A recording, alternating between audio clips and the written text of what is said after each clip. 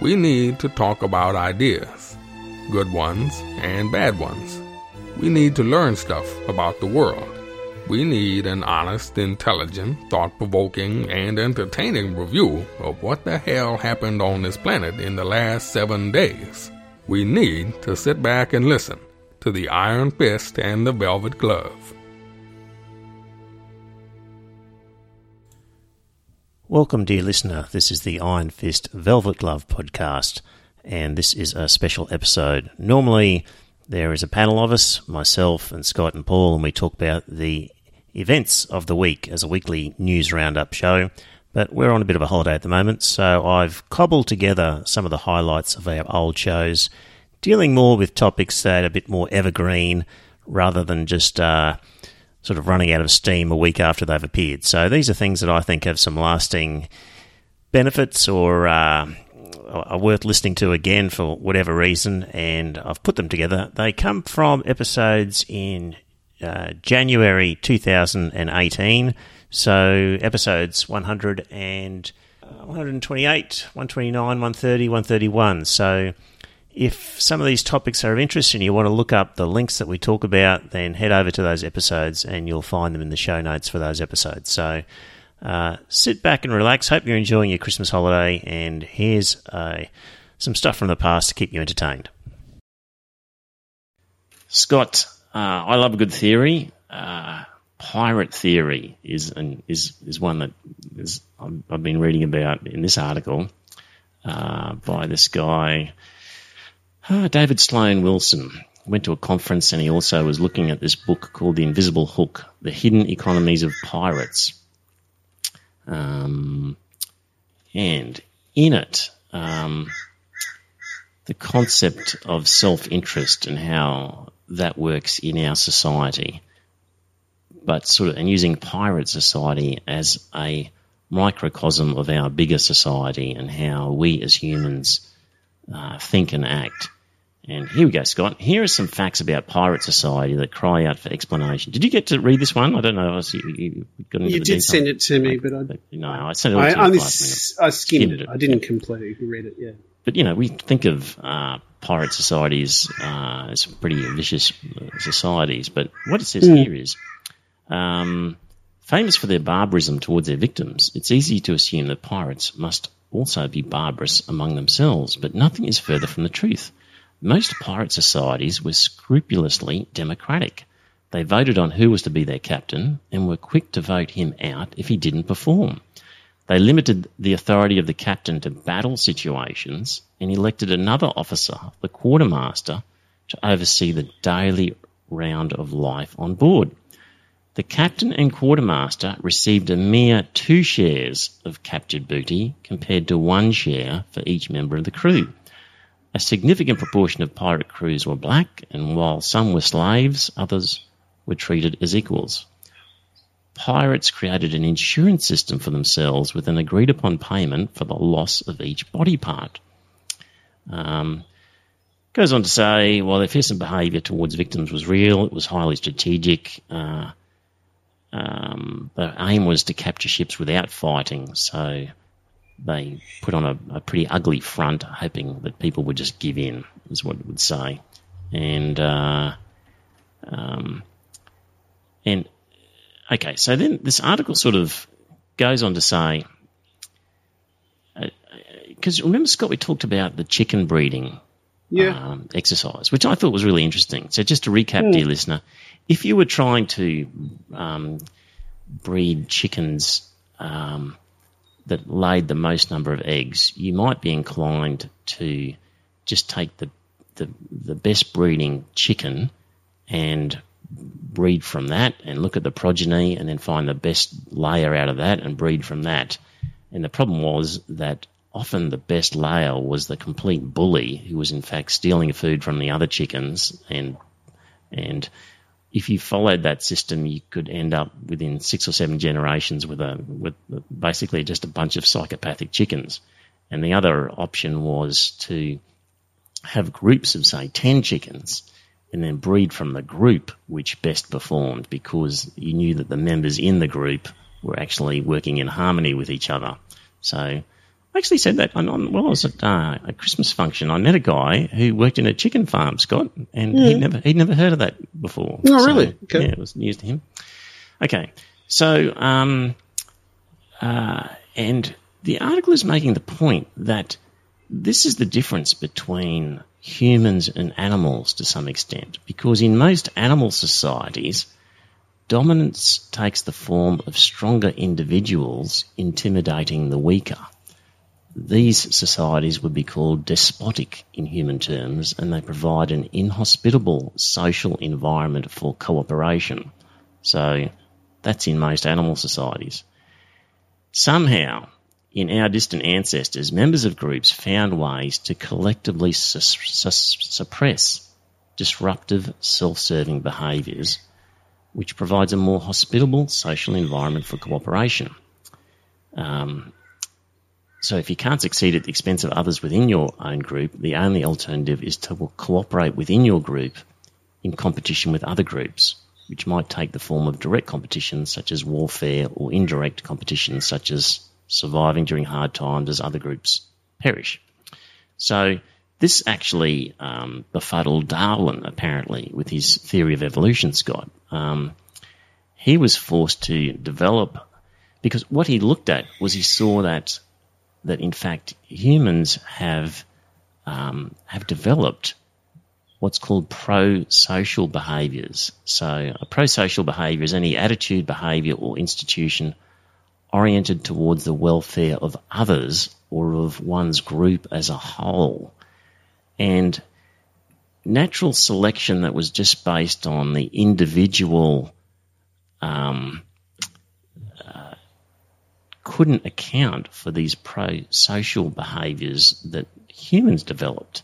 So he had to, let me just get to the bit here. For Darwin, the problem he faced was that natural selection among individuals within groups cannot explain the evolution of pro-social behaviours. So according to sort of Darwin's first, thoughts on the subject, we should have just grown up to be like the psychopathic chickens, where they're just the biggest and strongest and just killing each other. So how did we end up not in that situation? And he added another level of natural selection among groups in a multi-group population. So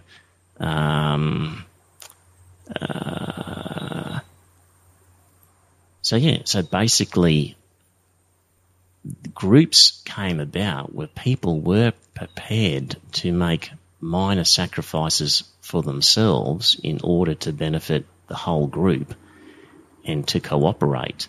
And those groups ultimately become more successful than other groups. So as a group, you can either outfight the uncooperative group, or you will have stored enough food and grain because of your cooperative methods that you will survive, plagues or bad times. So this sort of group sort of theory of evolution was actually something that Darwin had to address and come up with. So we've the sort of the chicken breeding exercise. Humankind's basically like to form little villages, and you had to be cooperative in your village. Sort of evolution became a village versus village thing as much as an individual versus an individual thing. So, okay. Yeah, so there we go. If you're interested in that, there's the article on it. Bunch of losers. Yeah. Scott, and dear listener, this article is from Medium blog site or website, claiming that Australia's economy is a house of cards. And this is by who's it by? It's by Matt Burke, co-authored with Craig Tyndall. And this is going to go on for a little while. This is going to take 20 minutes or so. But it's a frightening number of statistics and information and it's basically spelling out doomsday for the Australian economy. So if you want to remain blissfully unaware until it happens, then tune out now and see you in the next episode. But if you've got any interest in our economy or your own money or your own investments or lack thereof, stay tuned for this. Okay. It is somewhat frightening, isn't it? Oh, it is. So here's here. I recently watched the Federal Treasurer, Scott Morrison, proudly proclaim that Australia was in surprisingly good shape. Indeed, Australia has just snatched the world record from the Netherlands, achieving its 104th quarter of growth without a recession, making the achievement the longest streak for any OECD country since 1970. On the face of that, you'd think, ScoMo, you're right. We are in good shape. Record growth without a recession. Happy days we're obviously in. This guy says, I was pretty shocked at the complacency because after 26 years of economic expansion, the country has very little to show for it. For over a quarter of a century, our economy mostly grew because of dumb luck.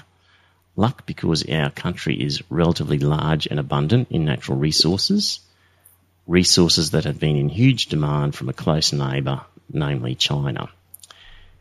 Gives a statistic, by the way, dear listener, there's all charts and statistics and links and supporting footnotes for all of this.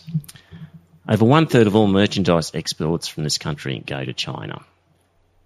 As a whole, our economy has grown through a property bubble, inflating on top of a mining bubble, built on top of a commodities bubble, driven by a China bubble. Unfortunately, the free ride is about to end.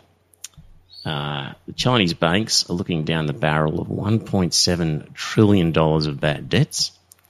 And it's going to possibly be 4 times what the US banking losses were during the subprime crisis. And a hard landing for China is going to be a catastrophe for us.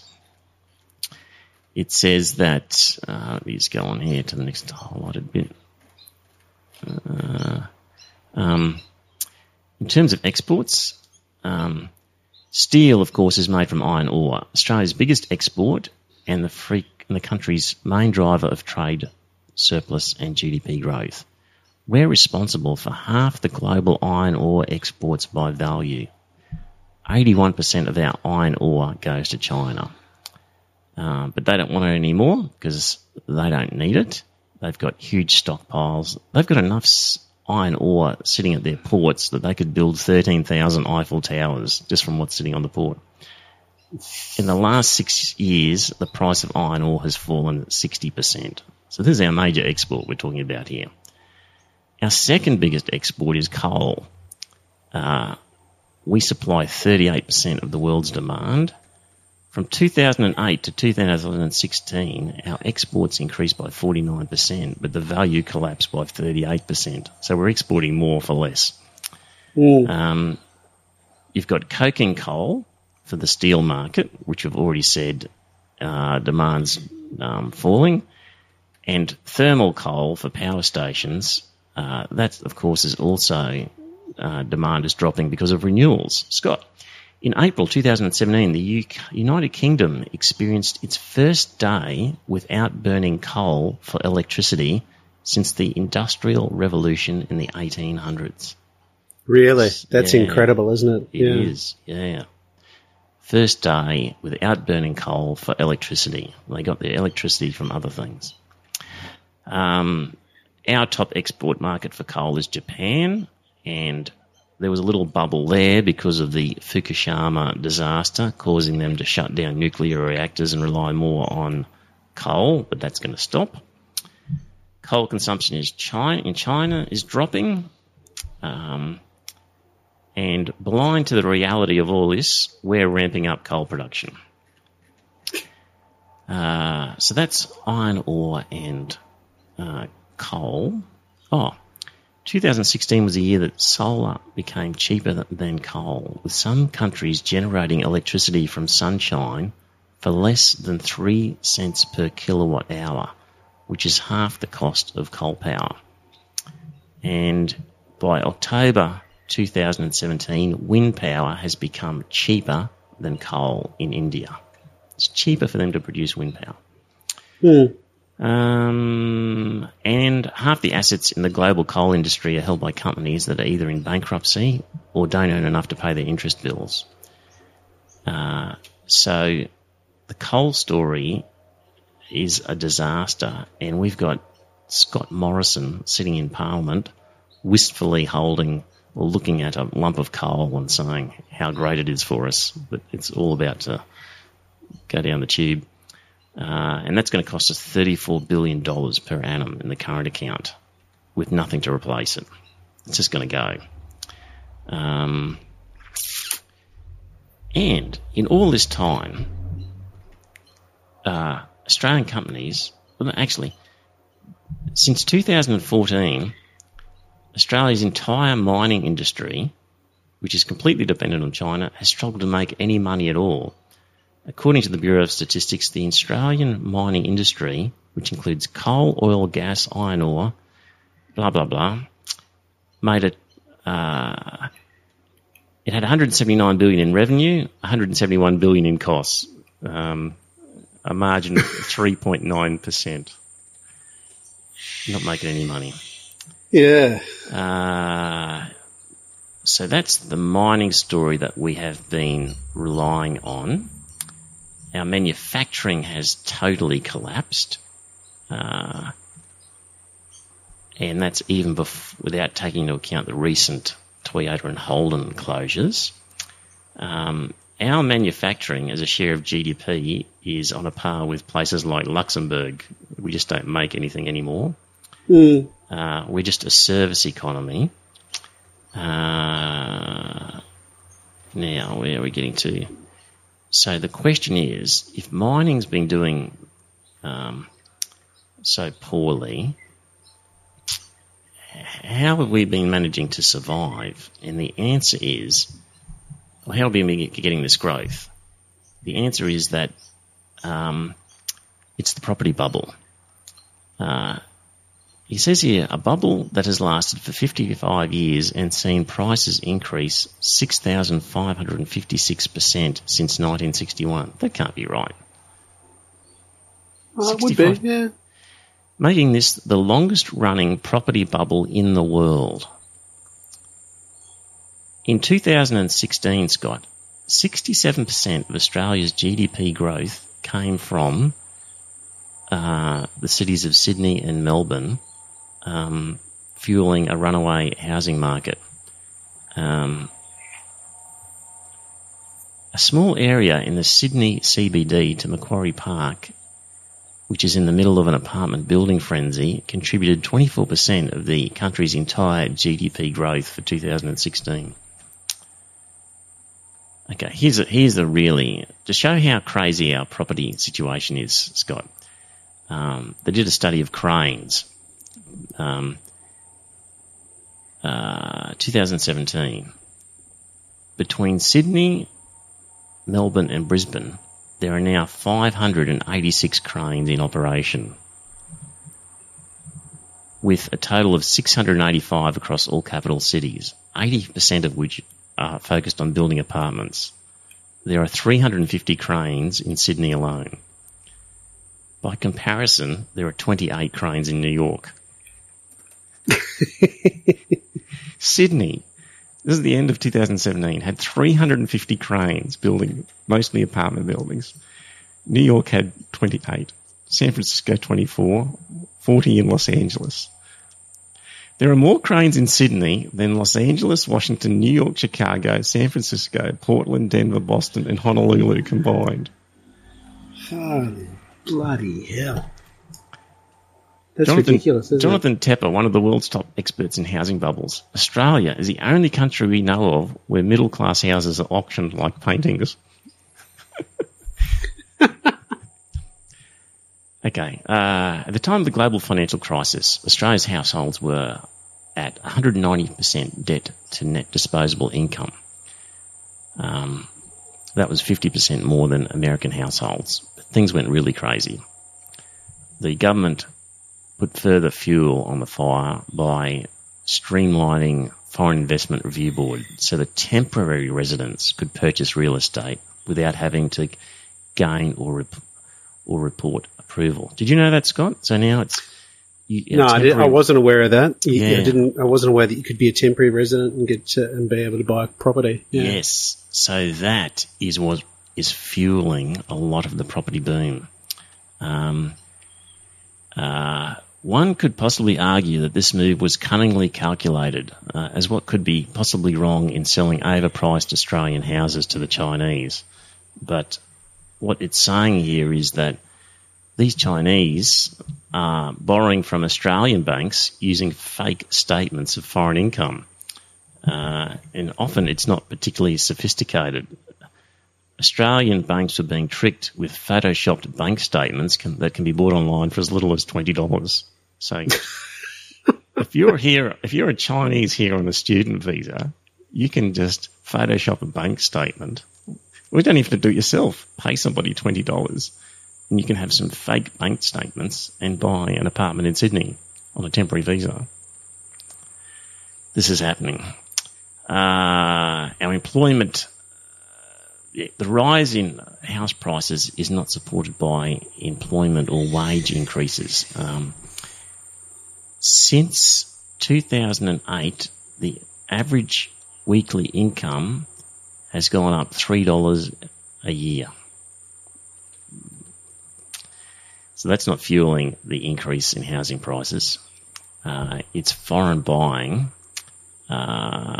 So what they say, urban planners say that a median house price to household income ratio of 3 or under is affordable. Okay, so if the house price is $300,000 and the income you have is $100,000, that would be a ratio of 3. So that's affordable. 4 is moderately affordable. If you get up to 5, you're seriously unaffordable. So $500,000 house, $100,000 gross income. Once you're above 5, it's severely unaffordable. That's according to urban planners. In Sydney, the current median house price is $1.17 million, and the average household income is $91,000.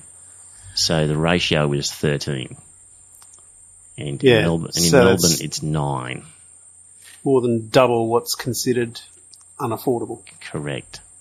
Now, here's the interesting part. Barnaby Joyce recently said, look, houses will always be incredibly expensive if you can see the Opera House and the Sydney Harbour Bridge. Just accept that. This is Barnaby Joyce. What people have got to realise is that houses are much cheaper in Tamworth. Houses are much cheaper in Armidale, and houses are much cheaper in Toowoomba. Sound okay on the face of it, Scott? Yeah, but there's no bloody work up there. Well, here's the kicker. For 2017, Tamworth ranked as the 78th most unaffordable housing market in the world.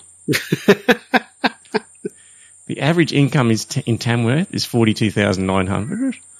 The average household income is $61,000, but the average house price is $375,000. So the ratio is 6.1, making housing in Tamworth less affordable than Tokyo, Singapore, Dublin, or Chicago. Unfortunately for Barnaby, Armidale and Toowoomba don't fare much better. Out of a total of 406 housing markets tracked globally, 8 of the 20 least affordable housing markets were in Australia, which, in addition to Sydney and Melbourne, such exotic places as Wingkaraby, Tweed Heads, the Sunshine Coast, Port Macquarie, the Gold Coast, and Wollongong. These are not exotic locations. No, you wouldn't have thought so. So anyway, as we mentioned earlier, Chinese temporary residents can buy apartment buildings on dodgy $20 photoshopped bank statements.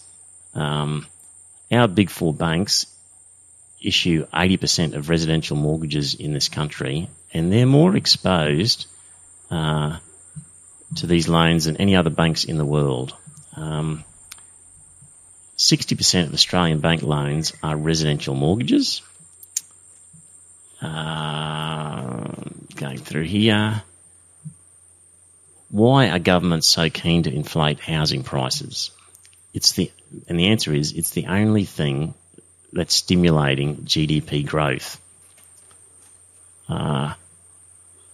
Also, 42% of all mortgages in Australia are interest only, since the average person can't actually afford to pay any principal. So, Scott, the big four banks plus Macquarie are 30% of the ASX 200 index weighting. And, a lot of our superannuation goes into the share market, and that's 30% of the share market. Once this episode is recorded, Scott, I'm going onto my superannuation account and just making sure I've got absolutely no exposure to Australian banks. It's going international. A bit further on,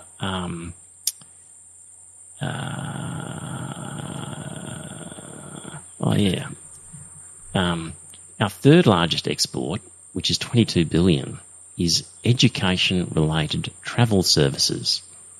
So, you now know what all these tin pot English, IT and business colleges that have popped up downtown are about. They're not about providing quality education. They are about gaming the immigration system. He says here, while the federal government recently removed around 200 occupations from the school occupational list, including gems such as amusement centre manager, betting agency manager, goat farmer, dog or horse racing official, pottery or ceramic artist, and parole officer. So these were just recently removed as skilled occupations. You can still immigrate to Australia as a naturopath, baker, cook, librarian, or dietitian. Until recently, we were importing migration agents.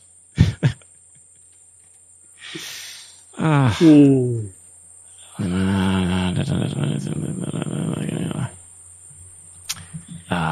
lot of the temporary residents on student visas who are buying apartments,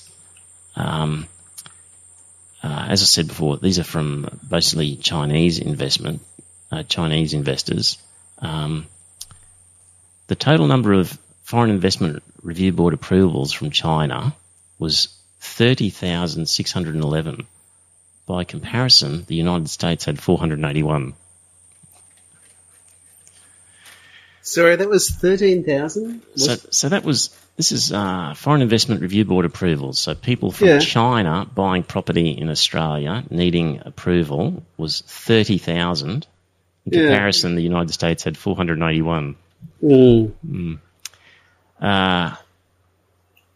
Getting money out of China is getting more difficult. So Chinese are bringing cash across in suitcases. Lend-Lease reported, so they're apartment builder, 40% of their apartment sales are to foreigners. What they're finding is 30 to 40% of foreign purchases are now being cash settled. They're turning up the suitcases. It's incredible, isn't it? Yeah.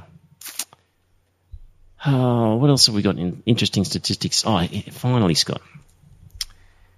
The government collects. So he's saying, well, where are we getting money from if things are so bad?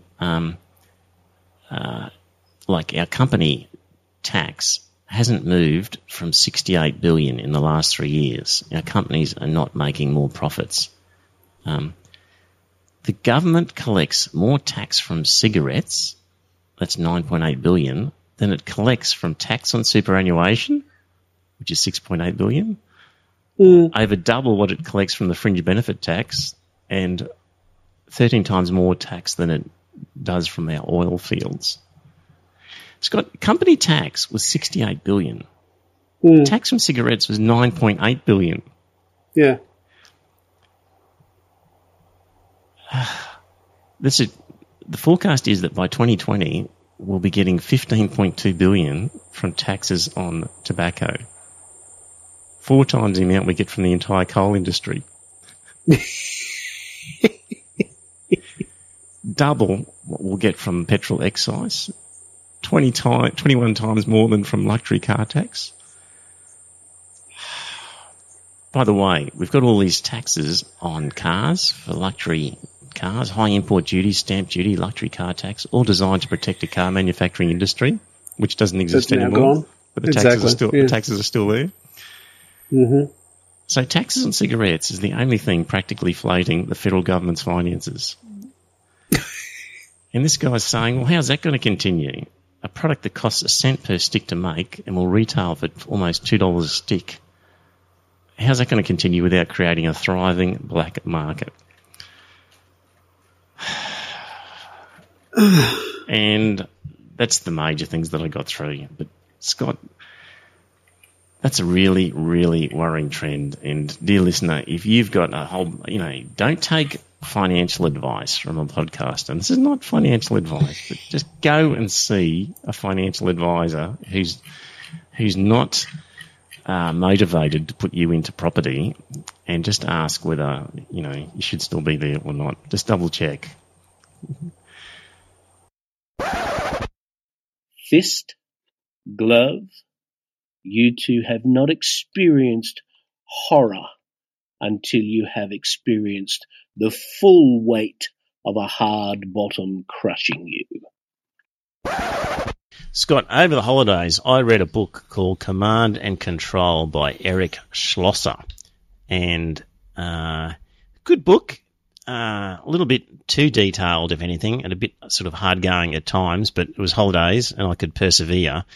And the book was basically the story about a Titan missile in the Midwest in one of those silos, and the maintenance crew working on it, one guy accidentally dropped a spanner, and as it fell through the sort of cavern that this thing's in, it struck the side of the missile, causing a leak of fuel. And one mistake led to another and another and another, and eventually the whole thing, all of the fuel basically blew up. And fortunately, the nuclear warhead didn't detonate, but it just, flew a few hundred meters into the air and then just plopped back on the ground. And so the book is sort of that story, and then interlaced between the history of the build-up of nuclear weapons and a litany of near disasters that occurred with nuclear weapons. Scott, when you read this book, we're extremely lucky that there has not been some sort of nuclear accident just fumbled upon in the last 50 years. Absolutely, and when the Cold War ended, and the Russian archives and that sort of stuff were starting to be opened up, we came very close to a situation where the Soviets thought the Americans were launching missiles. Yes. And I forget what they were relying on, but they were relying on flashes and that sort of stuff that were picked up by satellites. And it was actually just the sun's rays. Sun's rays were off roofs or something like that. And the Soviets came very close to thinking that they were under attack, and they were very close to launching their own response. Had they have done that, then human civilization would be no more. Yes. A similar thing happened on the American side. So they had NORAD, North American Aerospace Defense Command, headquarters in Colorado Springs. And November 9th, 1979, suddenly the screens were filled with images of a major Soviet attack on the United States. It really looked like an all-out attack, and that President Jimmy Carter might have to make a decision about whether or not to respond. It was investigated very quickly, and other radar showed no sign of the attack. the decision was made that this was a false alarm.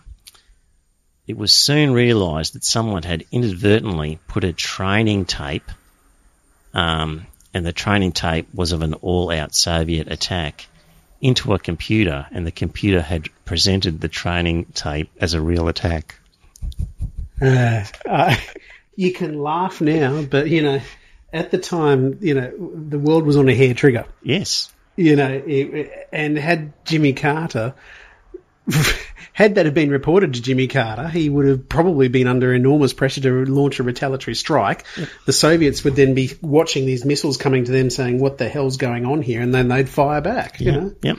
So what they had done actually in the 60s and that, because they were developing these intercontinental ballistic missiles, but the response times were tricky. And so what they were also doing was they were just loading nuclear bombs onto B-52 bombers and had some in the air at all times. So, exactly. Yeah. And there was an incident in 1962. One of these bombers was on a routine flight, and while it was flying, the pilot noticed there was a weight imbalance, and they needed to dump their fuel and get back to base.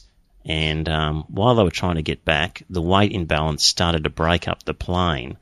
And as the B-52 bomber broke apart mid-air, the crew was evacuating. There was a lanyard in the cockpit, and it was the lanyard.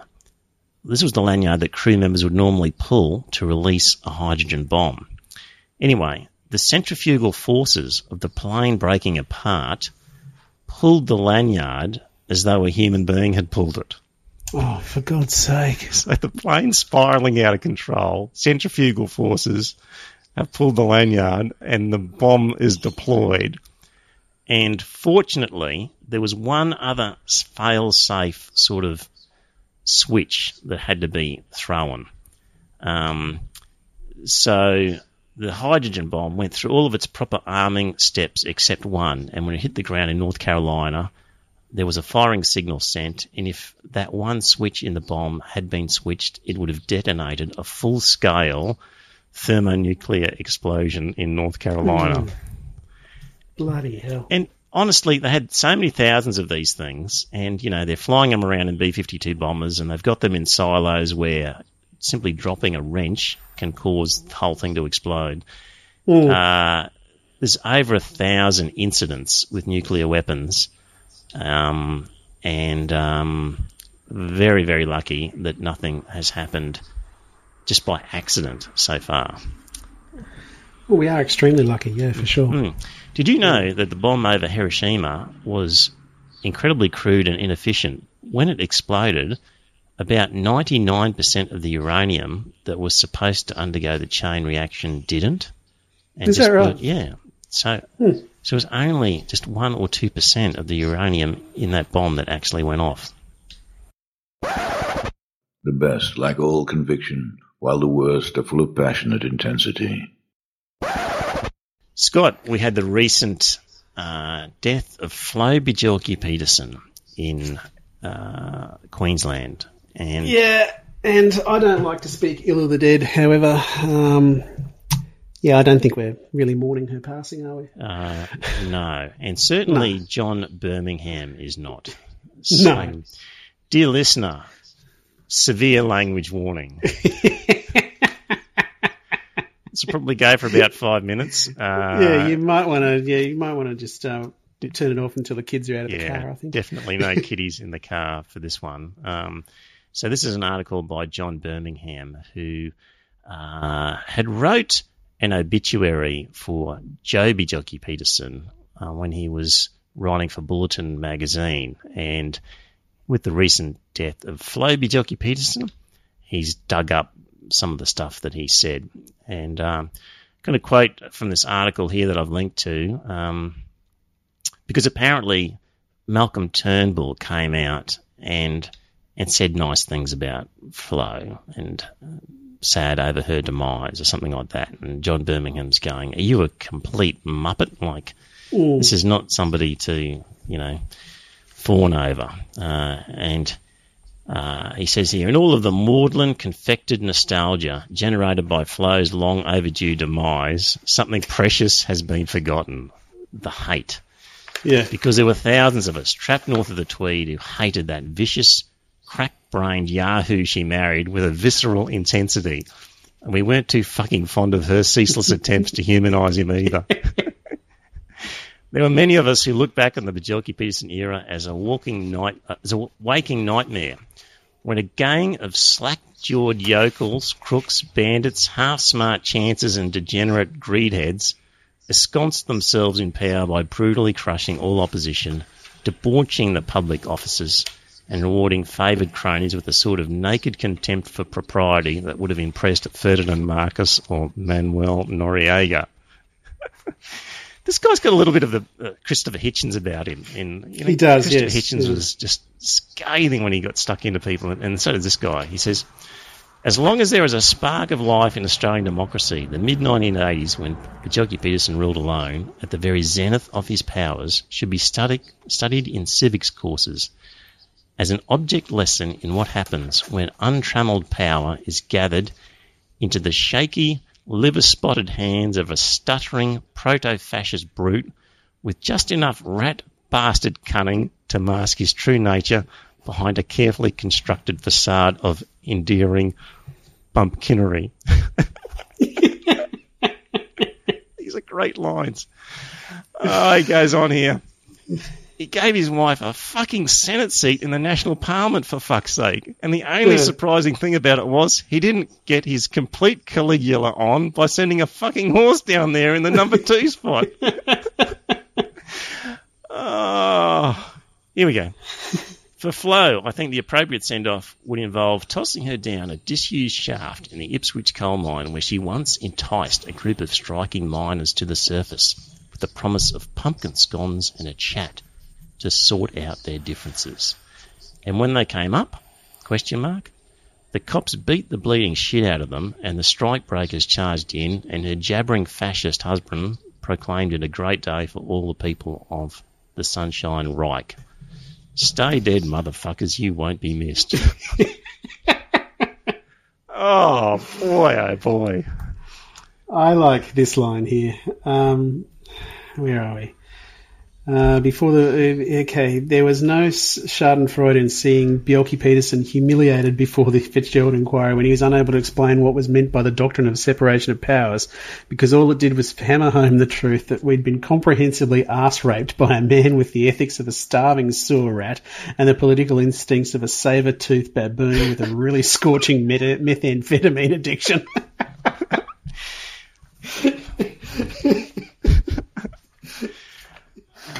Yeah.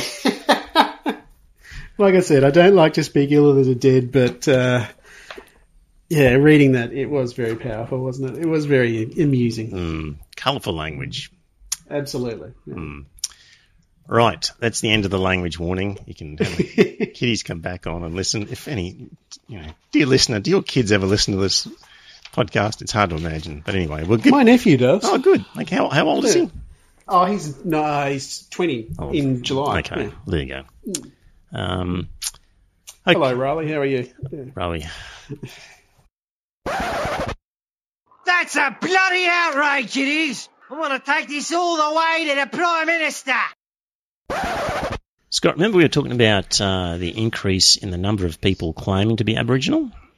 Yeah. And there's a GST effect with all of this, because under the agreement for splitting up the GST amongst the states, there's a special allocation if you happen to have a high, Indigenous population in your state. Which is wrong. Yes. Really shouldn't be. It shouldn't be that. It should be based on poverty and that sort of thing. So with the increase in the population of Aboriginals in places, of suburban Australia, in the leafy suburbs of Canberra and Tasmania, funding that should be going to remote Aboriginal communities in the Northern Territory is actually going to, the ACT in Tasmania instead. And the Aboriginal groups are looking at this and saying, well, that's not right. So currently the Productivity Commission has been asked to prioritise the needs of remote communities in its review of how GST dollars are distributed to the states. The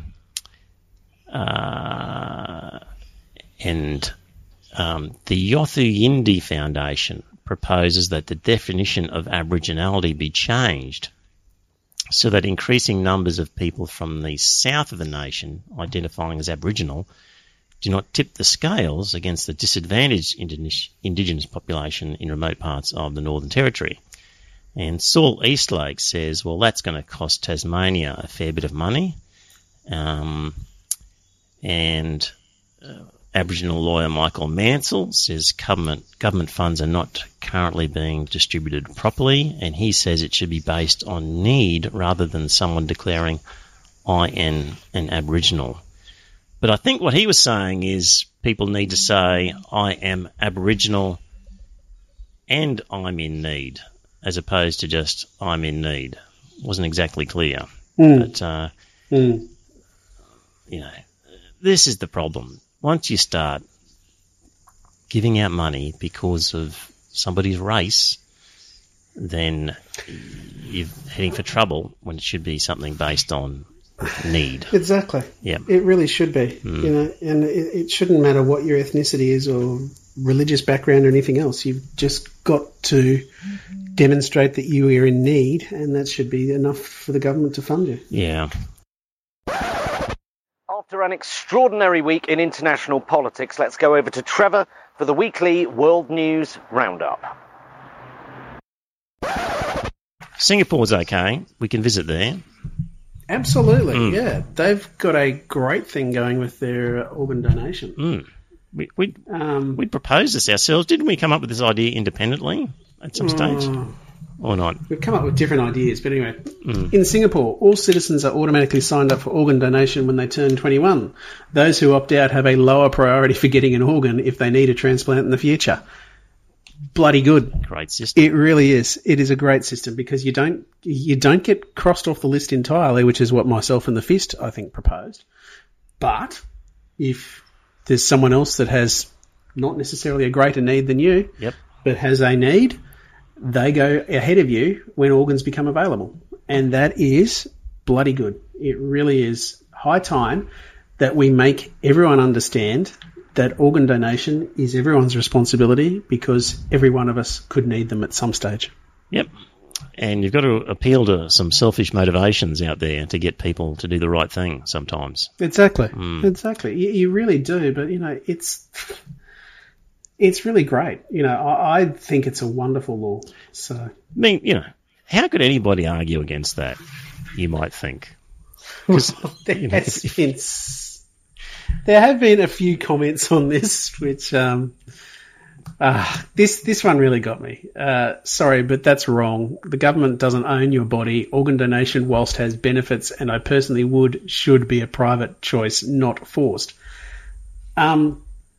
It's not forced at all. You're simply giving up your line in the queue, that's all.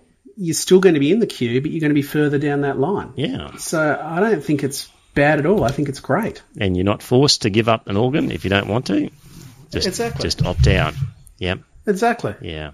So apparently, you know, when in your early 20s you receive a letter from the government telling you that you are opted in for organ donation automatically, and they include information about the program, what they will harvest, how it can help people, how's the situation like with the hardship of finding organ donors, as well as your rights, and they even include an opt-out letter should you want to do so, postage paid by the government. So, sounds a pretty fair system to me.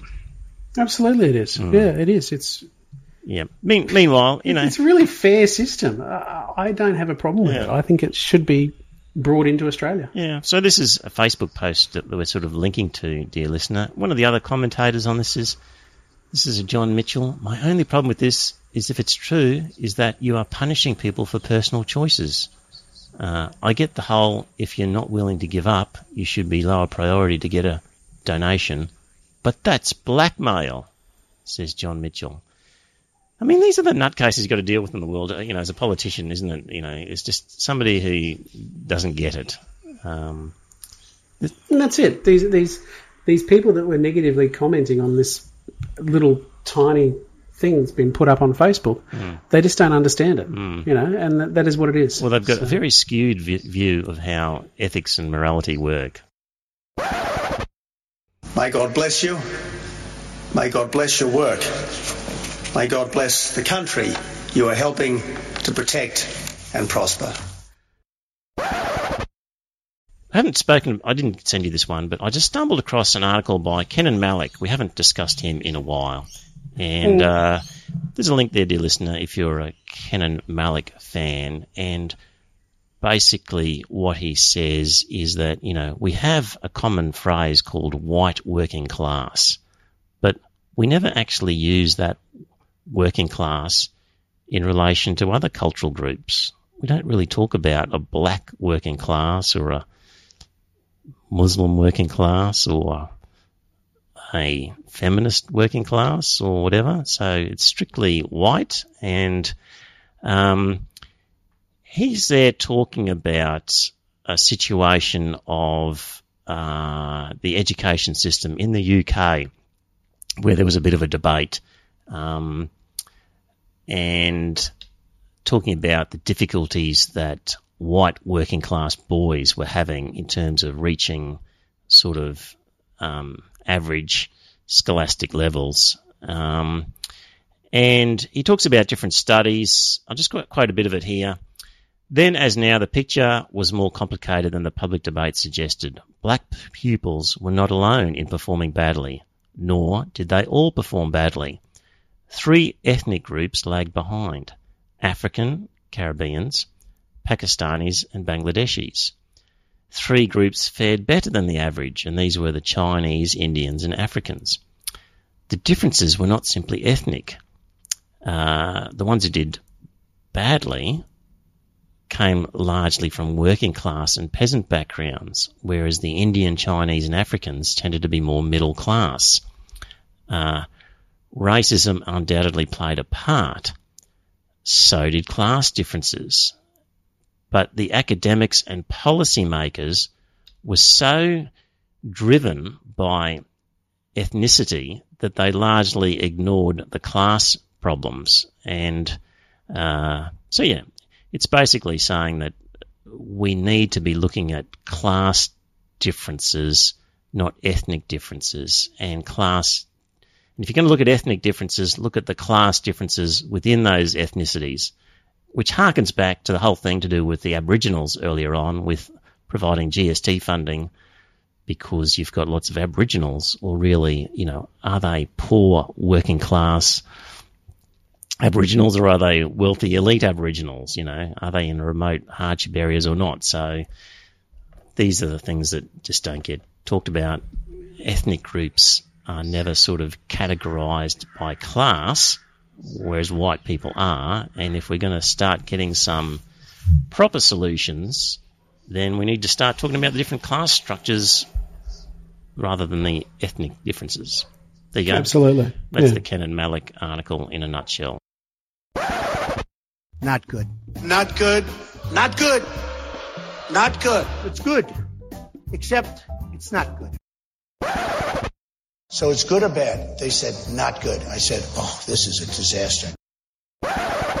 Look, it's going to be easy down the track. One day we'll be a republic, and whenever that happens, that'll be Australia Day. That'll be a better choice, in a sense. That'll be offensive to monarchists, but that'll be the date we choose. So then we'll have a ground roots protest movement among monarchists to change the date, do you think? Well, that it's not truly Australia Day because it doesn't because it celebrates the denial of the monarchy. It denies our history. Yeah. That could be it. I've said this before on the podcast several times. Given that that's the most likely result, all I want is that the Republic occur sometime in the second part of the year so that our public holidays are spaced out better than what they are at the moment. So, indeed. Yeah, so there we go. Somewhere around the beginning, 1st of October, would be good. Somewhere around there, because by that time of the year, we're crying out for a public holiday, and we're short of them. Indeed.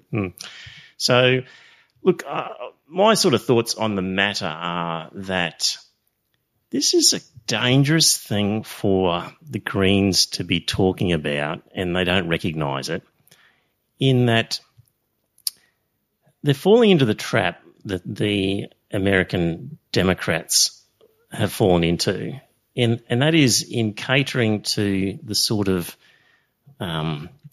elitist constituency and ignoring the base of the working class, I think. I think they're starting to paint, well, you know, I've got an article here. This one's called, it's about a book written by a lady called Joan C. Williams, I think was her name.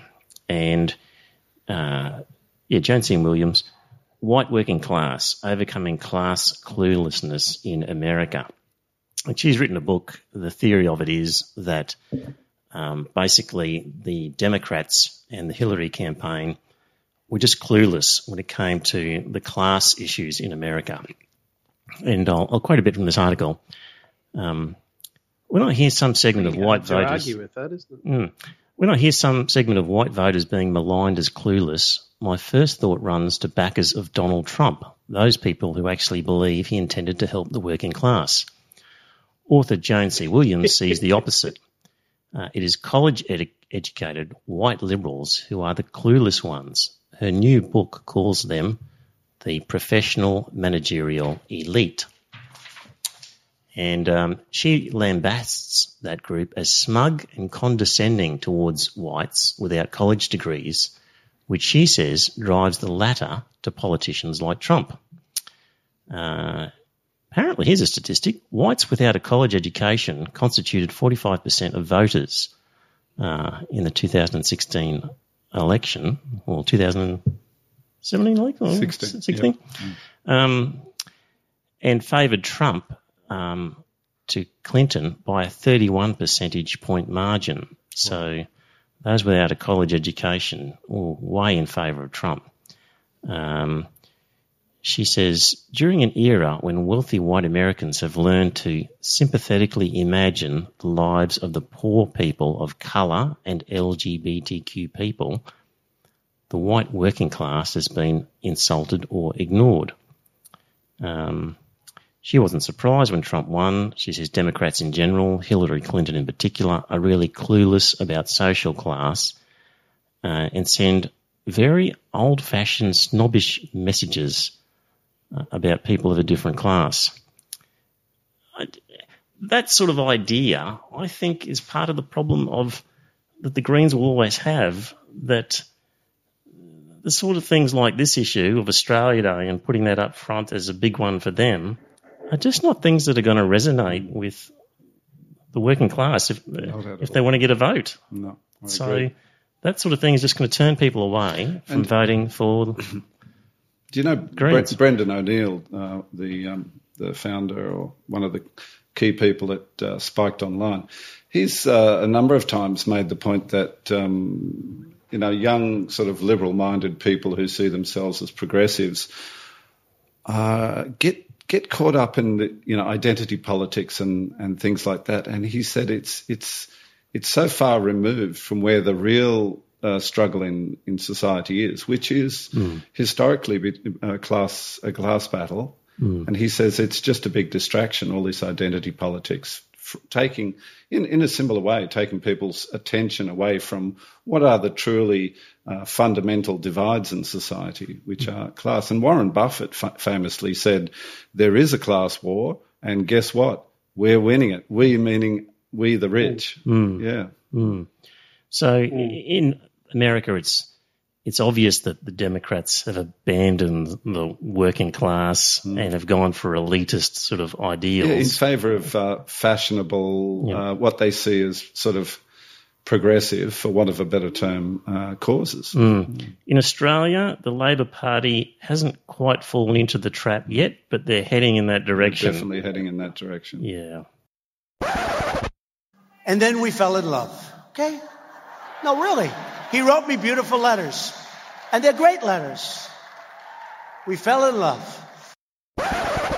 I came across a really interesting letter, an article, which is an open letter to Stan Grant from a guy called Samuel Medici.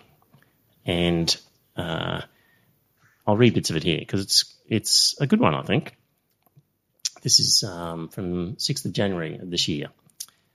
Dear Stan, I'm an Australian of migrant background and mixed ethnicity. I grew up in largely ethnic communities in Melbourne's north and have lived in Darwin and Townsville as well. I have observed you in the media making various statements which I personally take issue with. In particular, the divisive nature of your rhetoric and the monopoly on human suffering you seem to claim for your people. No one in this nation denies the horrors that the Indigenous people suffered at the hands of European colonists, nor does anyone expect you to not feel internally scarred by these events. The most important factor in a healing process is moving forward.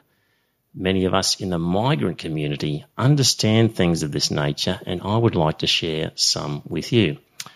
He says, first I must address your them and us rhetoric, because Stan Grant has used a phrase such as, he's quoted as saying, for so many of my people, Aboriginal people, there is a deep, deep wound that comes from the time of dispossession. And this guy makes the point, if the tribalistic sentiments were not bad enough, you feel the need to foster guilt and resentment among people who cannot change the past, as if this will somehow change the present circumstances of Indigenous Australians. He says, Stan, I implore you, you are sowing the seeds of discontent in a nation that does not need them to see them flourish. Secondly, when you talk about someone's suffering was the scaffolding on which you built your prosperity, he says that many migrants have suffered, and he talks about the Vietnamese, the Lebanese, and the Jewish community. So he says, not all, plenty of us have suffered, but we're not hanging on to that suffering as a reason to complain. And we've got those scars, he said. This is the part I really like. Nothing can be done about our past, Stan, and it is not appropriate to judge a nation by its past sins. Every civilization has committed crimes against humanity at some point in its history. A far more accurate way of judging a society is by which crimes and bad practices it has abandoned. Reform and progression are what makes a society great. I think that's a really key idea, actually, that all sorts of societies have committed all sorts of atrocities. What have you done about them is the question. And Australia's done a lot to redress inequalities and pouring money into all sorts of programs, trying to find solutions. Absolutely. And we've seen for decades the government, putting into place programs to encourage Indigenous students to not only finish high school but to go to university, to become university qualified. Such Indigenous students do get extra government-funded help at university. I even, when I was a student, had a job for a little while as a tutor for an Aboriginal student to help her, improve her language skills. And, they get things given to them that are not offered to other students. I'm not saying they shouldn't, but we can't say that the Australian government and the Australian people haven't made progress on these issues. I know when my parents' generation, they grew up in a country town in New South Wales, and in those days, Aboriginal people just didn't live in the town. They lived in little shanties on the outskirts of country towns, Right. A lot has changed, even though I'm not denying there are instances of racism that they would experience. We have made progress. And I think if you're asked your average Australian, do you dislike people of different ethnicity or skin colour for what it's worth, I don't think most Australians really care anymore, do you? I don't think they do. No, and it's certainly illegal institutionally to discriminate against Aboriginal people or anybody of different ethnicity. And for all the talk of institutionalised racism that we hear about from certain commentators, I have trouble seeing it myself. Do you see it? Personally, I think it's a function of remote communities.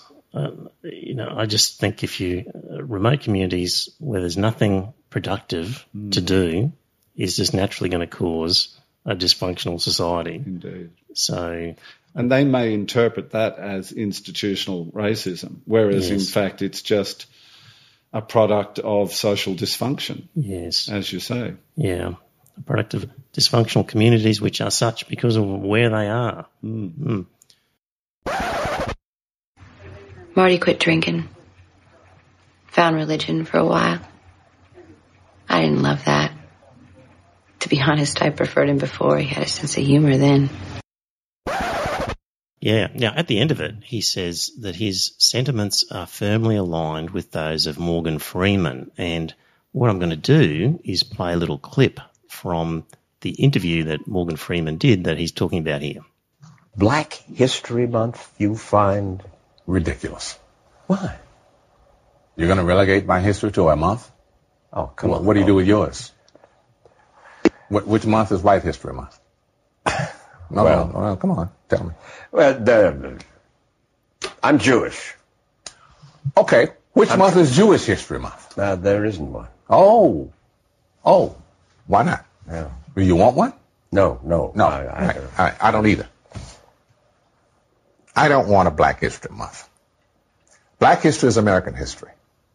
How are we going to get rid of racism? Stop talking about it. I'm going to stop calling you a white man. Yeah. And I'm going to ask you to stop calling me a black man. I know you as Mike Wallace. You know me as Morgan Freeman. I love it. Just stop talking about our differences and concentrate on what we have in common. Yeah, I think it seems very simplistic, but it is the right way forward. I do think we have to stop concentrating on what makes us different and concentrate on what makes us the same. When you watch the interview, sorry, Scott, when you watch the interview on YouTube, the interviewer, he's sort of uncomfortable when Freeman says, which month is White History Month? Come on, tell me. And he tries to dodge the question by saying, well, I'm Jewish, as if I'm not white, sort of thing, so I don't have to answer the question. And Freeman doesn't let him go. He nails him and says, okay, which month is Jewish History Month? Yeah, I've long objected to this notion that there are white people and others. You know, there are white people and coloured people. It's the most absurd division of humanity. Yeah. You know, because what constitutes whiteness, it's really code for those of European ancestry, and that's all it is, because it's got very little to do with skin tone, as we know. Some people of European ancestry tan extremely well, and some people of Oriental ancestry hardly tan at all. Yep. It's just an absurd, ridiculous, incredibly simplistic attempt to isolate people of European ancestry as a means of somehow categorizing them as the inheritors of human guilt. You know what I mean? Yeah, but it's just encouraging tribalism and groupism, and we are evolutionarily designed to break down into groups and to divide into us versus them. Absolutely. And we've got to work hard to avoid that. And with people running around all the time saying how different they are and we're a group different to this group and you're a group different to that one, it doesn't help our cooperation in our society. Not at all. And we know very well that people of a religious bent often use their religion as a marker of group loyalty. We see that, I suppose most obviously with Muslims these days. They talk about their Muslim brothers and sisters. And regardless of what ethnicity they are, Muslim brotherhood and sisterhood seems to be paramount above all other, sort of group considerations or identities. Yeah. Absolutely. I think you've hit the nail right on the head there, Paul. I think we've got to concentrate on those things that, yeah, exactly. And, if you look at the genetics of us all, I forget it's tiny, the difference between myself and an Asian person, for example. It's tiny, the percentage of difference in our genetic code. So, I would have thought. Well, yeah, even better word. It is infinitesimal. It's tiny. Because we're anyway. Something like 98% identical with chimpanzees. Mm. Exactly. Yeah, and that 2% makes all the difference. Yeah. I've started reading a book called Sapiens, and it's dealing with the history of Homo sapiens, and basically saying that we coexisted with Neanderthals for I think 70,000 years, and basically that was during an ice age period. And as soon as things warmed up and we could properly move into their territory, the Neanderthals disappeared. Yeah. And guess who's the most likely culprit for exterminating them? Homo sapiens.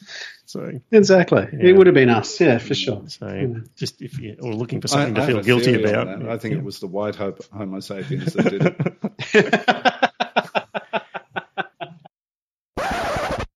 The government is very confident that the court will not find the member for New England is disqualified from being a member of this House. Very confident indeed. The leader of the National Party, the Deputy Prime Minister, is qualified to sit in this House, and the High Court will so hold. I get a chance to talk about submarines, Scott. Did you know that India has a $3 billion nuclear submarine? No, I didn't know that. No. Okay. Just here's a quiz for you, Scott. You've got a $3 billion submarine, okay? And you're going to submerge your submarine. What's the number one thing you should make sure before you submerge? That it can filter out the carbon dioxide, I suppose. No, a bit more basic than that. Okay, that it doesn't leak? Well, close. As you're about to submerge, dear listener, the number one thing to make sure is that you've actually closed the hatch. No. Yes. Oh, good God. Yes, an article here. Their sub is out of commission because when they went to submerge, they didn't check that all of the hatches were closed, and funnily enough, got inundated with the water and knocked out a whole lot of really expensive things. So bloody hell! So that's a major stuff up. That is, isn't it? Yeah, it's only look. They had a cheap one. Their submarine was $3 billion, 2.9 billion. Ours are going to be 4.16. So that was a cheap one in the scheme of things. Could have been worse. Hopefully, our sailors will be taught to close the hatch when ours eventually arrives. One would have thought so. Yes. You have to accept Jesus Christ as your Lord and Savior. That is your only entrance requirement. Macquarie Dictionary Word of the Year. You're a student of English, a teacher of English. It's an odd one, isn't it? Yeah. Milkshake duck. Yeah. Doesn't gel with me at all. I read the article and I couldn't understand why the hell it stood out so much. I couldn't either. For the life of me, I couldn't understand why it attracted so much attention. So a milkshake duck refers to the phenomena where somebody bursts onto the scene and everybody loves that person for whatever it is. But very quickly afterwards, something is discovered about that person and then everybody hates them. So, a guy is at a political rally, member of the crowd, asks a question of a politician, what about my poor kids? My wife's, dying and you're going to, shut down Obamacare. How am I going to survive? And says it quite eloquently and everybody goes, oh, good on you, man. That's Joe Joe the carpenter from Arkansas, and everybody loves Joe, and he's on a morning show or something like that for the next couple of days, and he's a viral internet sensation. And then somebody does a bit of investigating on his Facebook feeds, and turns out he's a neo-Nazi or something like, and everybody hates him. So that's what milkshake duck refers to, and it came from a guy who just came up with the term on a tweet where he said, "The whole internet loves milkshake duck, a lovely duck that drinks milkshakes. 5 seconds later, we regret to inform you the duck is a racist." So it came from this guy's tweet, the whole thing. But anyway, so when somebody is burst onto the scene and then quickly falls out of favour, milkshake duck. Let's hope it doesn't happen to the Iron Fist when you finally break through. At least when people say he's been milkshake ducked, we'll know what's happened. I've said something sensible, and I'll get people, "Oh, that's great." And then they'll scrolled through about half a dozen back episodes, and they've gone, "Oh, no, this guy hates refugees and Aboriginals." Oh, he hates everyone. I'll be misquoted. Most of all, he hates religious people. Yeah, I'll be misquoted, so yeah. Which simply goes to show there are nutters everywhere you look. Yeah. One way of addressing it, dear listener and gentlemen, is to look at, well, what are other countries doing? And when other countries celebrate their national day, basically falls into two sort of categories. Newer countries celebrate their national day as a day of independence, so when they broke away from some other power that was controlling them, or older countries use some other event of special significance as their national day. Denmark and the United Kingdom are among one of the few countries that do not have designated national days. I've got a link to an article which... Really? A link to an article that has a map, and it basically shows the world, and it's colour-coded as to those countries whose national day is independence-related, as in fighting some sort of war, or if not a war, at least achieving independence peacefully, like, say, Papua New Guinea when they broke away from Australia. They didn't break away. And achieved independence. Well, in terms of achieving independence from Australia. Yeah, but I think the Australian government basically said, "Look, guys, it's time you stood on your own 2 feet." Yes. And encouraged them to be independent, I think. And some would argue way too early. Some would argue that. Yeah. And when you look at the map of the world, the majority are that colour of the national day is related to that sort of either physical or either war-related or peaceful sort of breakaway from a sovereign power. The other sort of major category would be the unification or revolution-related, where, take, for example, Canada. Their national day was when they basically formed their constitution, if you like. If we were talking about the 1st of January, a similar thing where their constitution took effect. That's what Canada's done. And there's a few other ones. I think Japan is the first emperor's ascension. Yes, but that's an interesting one. I looked at that as well. But Japan's first emperor is pretty much a mythical figure, because that was, what was it, about 500 BC or something, wasn't it? 660 BC. Very good. Emperor Jimmu. And but they call it National Foundation Day. But look, I've studied Japanese history, and I can tell you 660 BC, the Japanese people were not the Japanese people that we know and love today. Well, what were they? Who were they? Who knows? Right. I don't think anybody really knows, because the Japanese language is actually in the same language family as Korean, Mongolian and Turkish. In other words, it's a sort of Northeast or Central Asian group of languages.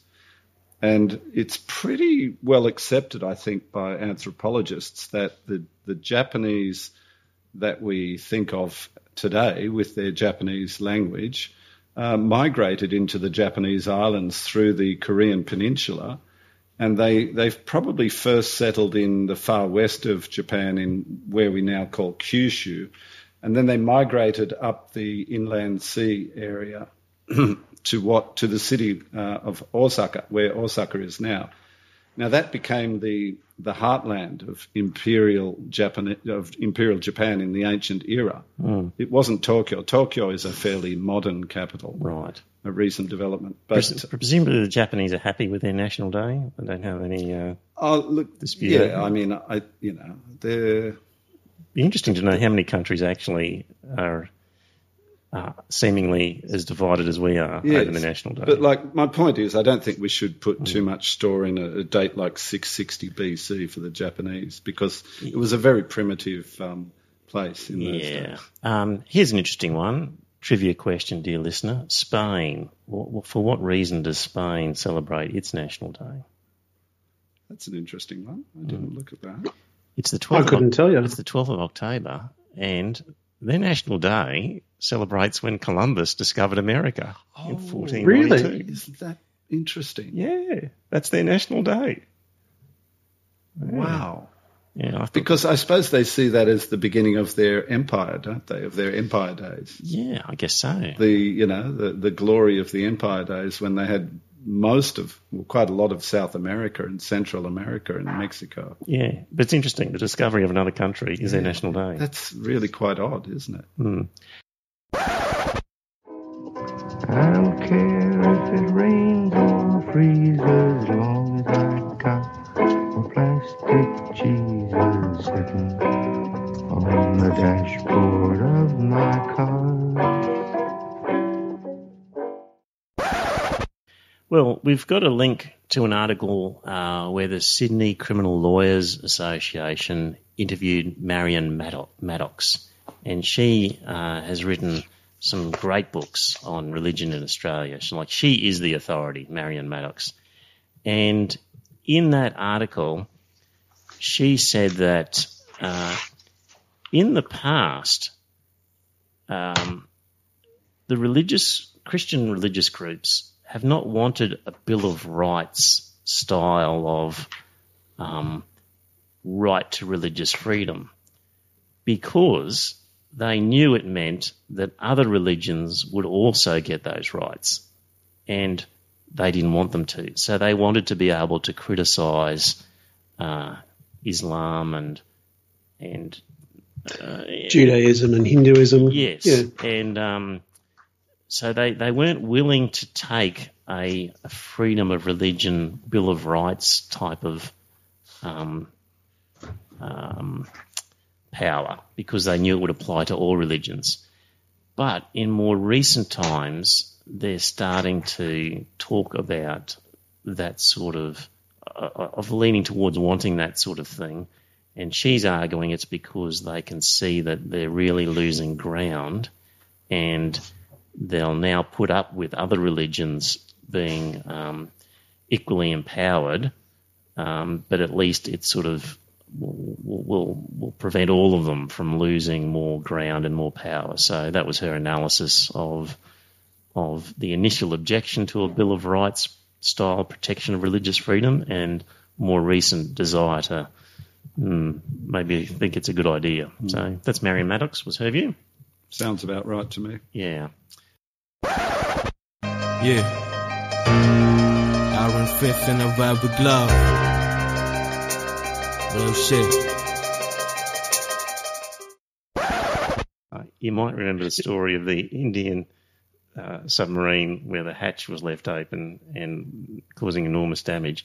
And we, at the same time, had a story about The Secret and how if you wish for something, then according to The Secret, it would come true.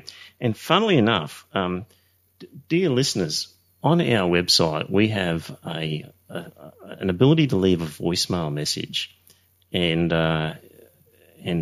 it's great when people ring through with a voicemail message.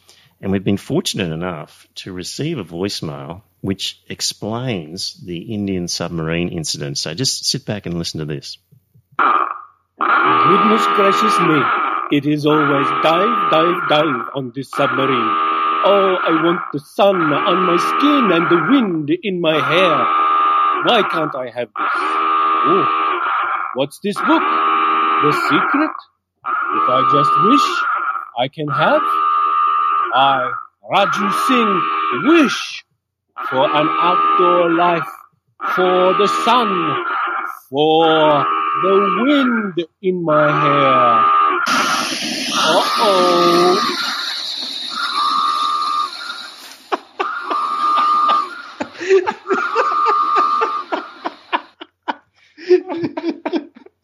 Fist, I think you should expect communication from the Indian embassy in Canberra over that. That's extremely offensive. Oh, Raju Singh, you have excelled yourself on this occasion. Thank you very much. Is it Raju Singh, was it? Raju Singh.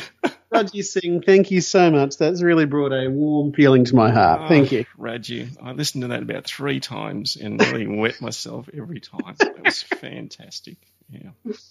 So, dear. I know. We're offending people all the time. The Finns have offended, and now the Indians. Yeah. There's a lot more Indians in the world than there are Finns. Fist. I'm thinking I might offend the Chinese just so that I can apologise later. I like Chinese. I like Chinese. Clearly, I was listening to too much Monty Python over the past week, but. Well, you're going to have to watch yourself, Fist, because you're offending our future overlords and masters. I've got to be careful. An article that I've got a link to about Adam Smith. So, Scott, you would have done economics, having done it. I did do economics and that sort of stuff, and I hadn't read this about Adam Smith until you sent it through to me. Yeah. So he was famous for his invisible hand, that the market was the best way of determining how the economics of our society should work. So rather than the sort of Soviet style deciding from the top what to Central produce plan. and sell, central plan, leave it up to the market, and supply and demand will sort out the best, most efficient use of resources. And he's held up as being an icon of the sort of free market neoliberal sort of worldview, Adam Smith. But this article says something that I never knew, Scott, which was that Adam Smith was actually quite worried about the power of the trades at the time. They distorted the market, and they had control over the political players and worked the market to their own advantage. So he was actually a loud advocate of a problem that he couldn't see fixing, which was that vested interests in control of certain aspects of industry had control of the politicians and were therefore distorting the market. So yep. It was very interesting that you go into that. He's dead right. This is a guy that was writing in 1776 was The Wealth of Nations, and his work has been co-opted by the neo-right. There's no doubt about that. But, it says it quite there that I've lost it now. Anyway, it says there that the trades, as he called them back then, could end up controlling the market. So he's dead right. He was a prophet. He was a prophet more than anything else, wasn't he? He was, yeah. Yep. And the way that powerful interests could control political decision makers and have a distorted market. So, yeah, that was Adam Smith, which I had no idea that he'd made comments along those lines. So dear listeners, regular listeners will know, the story of breeding chickens as layers. You told me last time. Yeah, exactly. So thank you to our patrons. You're doing the right thing, and you're not a psycho chicken. I can't seem to face up to the facts. I'm tense and nervous and I can't relax. This Colonel Sanders job is getting me down. A crazy chicken chasing me all over town. Psycho chicken.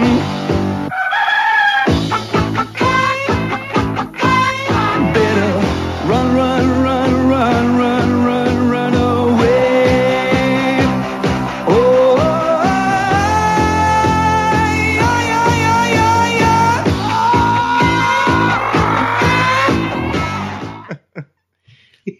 That one stuck in my head. That was a real earworm, that one. That one would stick in your head. Dear listeners, It does stick in your head, doesn't it? Great contributions this week, dear listeners. Messages left, right and centre. Raju Singh and Brett and the Psycho Chickens and everybody else. Thank you for your contributions, because it does make a difference knowing that there are people out there listening and getting into it. So good on you. So I think that'll do us, gentlemen. Be back again next week. We'll talk to you then. Thank you so much for listening. Bye now. Well, dear listener, did you enjoy that episode of the podcast? If you did, I've got a favour to ask. First up, tell some friends. Let them know about the podcast. You'll be discussing something at some time, and you might be repeating something I've said. And when you're talking to your friends, say, hey, I heard this on this podcast, and it's worth listening to. And maybe pick an episode that you think's a good one and direct them to it. Like, grab their phone and go to their podcast app and search for Iron Fist Velvet Glove and subscribe on their behalf on their phone and just put the word out. The other thing is you could become a patron and support the show. So if you go to our website, you'll see a link to Patreon, and there are some different options for subscribing and paying per episode. And really, the amount that you pay depends on what you get from the podcast. So there's different levels ranging from $1.50 Australian to, I think, $10 and various ones in between. It's really, what do you think it's worth? Is it worth a cup of coffee?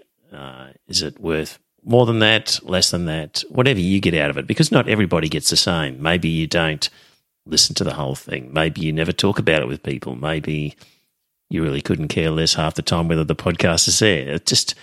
It'll be different for everybody. So if you get a lot out of the podcast, contribute a bit more. If you don't get much, contribute less. But in any event, you can subscribe there. If you don't like the idea of a regular subscription, the website has a link to a PayPal donation, so you could just do a one-off donation every now and again.